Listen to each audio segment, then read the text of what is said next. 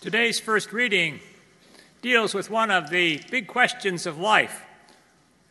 What are the ways of God? It's a tough question. It's what Isaiah brings up as he says in the first reading, "Seek the Lord while he may be found." Some people may think that God's ways are so unfathomable that they are beyond us. So many give up quickly on this quest, or even in their belief of God. Or God's ways sometimes can be so mysterious and confounding, some think that God then cannot really be trusted. One of our great saints, St. Ignatius of Loyola, gave us a way to come to know God's ways and paths in our lives, and he called this the way of discernment. He said that God is always marking a path in our lives and that we can come to know that path. But of course, sometimes that path is indeed mysterious. That's why Isaiah says at the end of the first reading today, "So high are my ways above your ways, and my thoughts above your thoughts." That reading sets us up for the gospel, which upon our first hearing it, with all of its talk about wages, those who get paid and those who may think they don't get paid enough, might sound like it's a reading about justice. And as we hear it, there's something that just about grates our sense of justice. Why did those who work just 1 hour get paid the same as those who labored all day in the hot sun?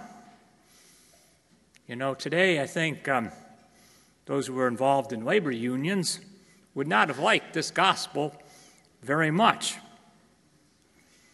But this gospel story is not about making sure that we get our labor contracts correct, but rather, this gospel story is a story about grace. Christ is the generous landowner in this parable, and the lesson he wants us to learn is that his generosity always goes beyond our wildest comprehension. That is why the first reading from Isaiah is linked to it. My thoughts are not your thoughts, nor are my ways your ways. Think about all that he has given to each of us here this morning. The first day of the week, he's given us all, first and foremost, our lives to live another week. Next, of course, he's given us all redemption and forgiveness of our sins, our past, giving us a new start. And of course, he's given all of us here the real privilege, and it is a privilege, to work in his vineyard and to make a real contribution to building up the kingdom of God wherever it is that we are. Can we ever completely comprehend all that has been given to each of us? As I said, this is a parable about God's grace. Now imagine for a moment a man who, during his whole life, has been careless about God and about all that he has been given in his life.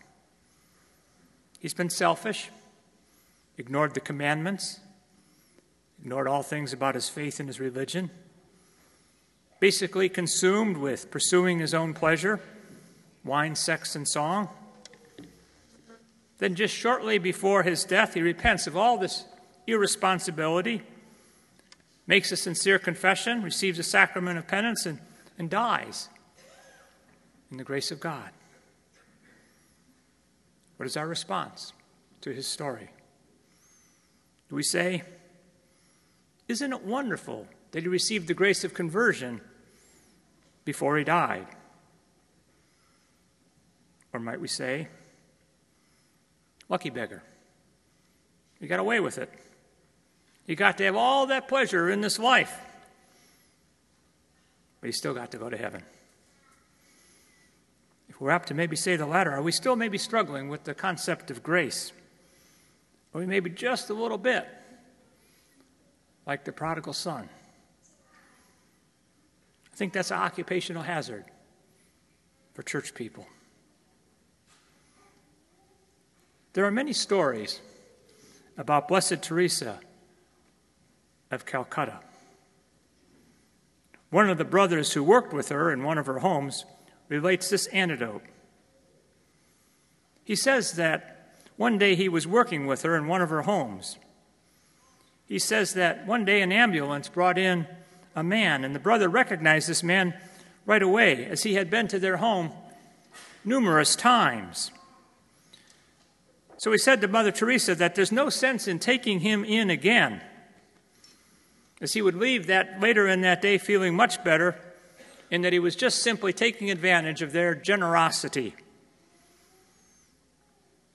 Blessed Teresa looked at Brother Sebastian and said, "Does this man not need our help now or not? It doesn't matter that he was here yesterday or that he's going to come back tomorrow. We don't have yesterday anymore, nor do we have tomorrow yet. All we have is today and God's love now for the poor." That's just a glimpse of God's generosity for all of us, all the time, the way Mother Teresa loved all those who came to her. God's love for all of us is truly beyond comprehension, without any bounds at all. The landowner in the parable gives all of the workers in the vineyard real work to do, just as Christ gives each of us the same. He allows all of us to make real contributions to our neighbors through loving Him, serving them, building up God's kingdom. We are members, we call, of the mystical body of Christ.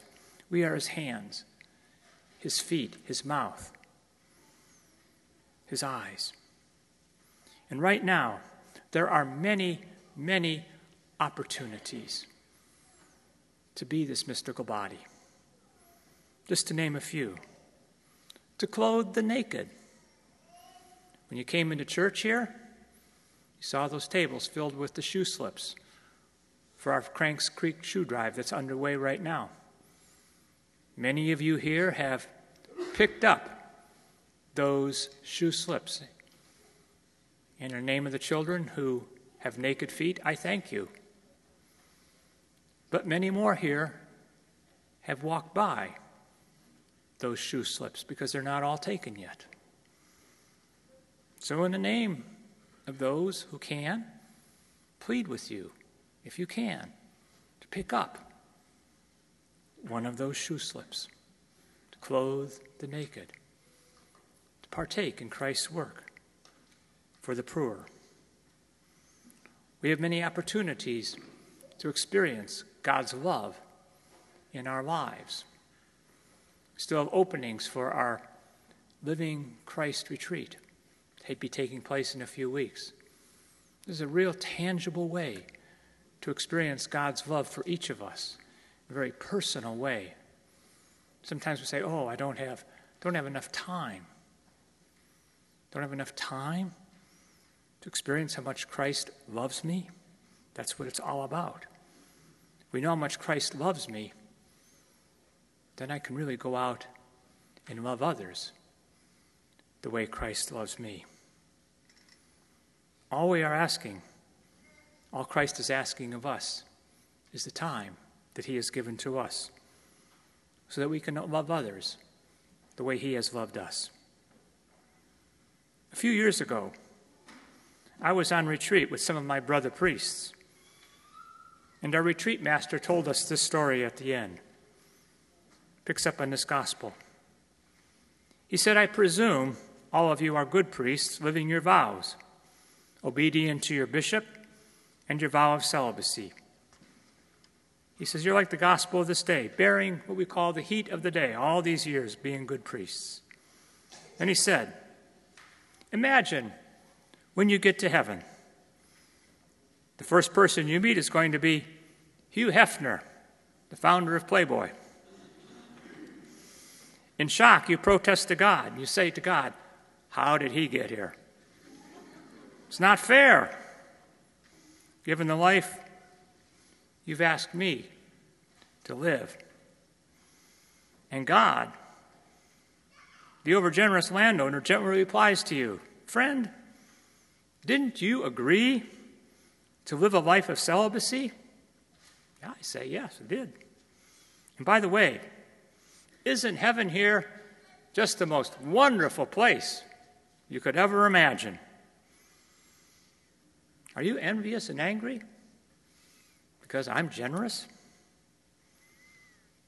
How different might the reaction of some of our saints, like Blessed Teresa of Calcutta, be, or the father of the prodigal son, who runs over and embraces every person who comes and says, I'm overwhelmed with joy that you made it. So this week, take advantage of every grace that God gives you to labor in his vineyard. There's not one of us here who's not being given that opportunity. Don't waste a moment. There will come that moment when all of us will be standing in line like the laborers in the vineyard today. One thing that we can be sure of is that God is going to be very, very generous, and we are going to be very surprised.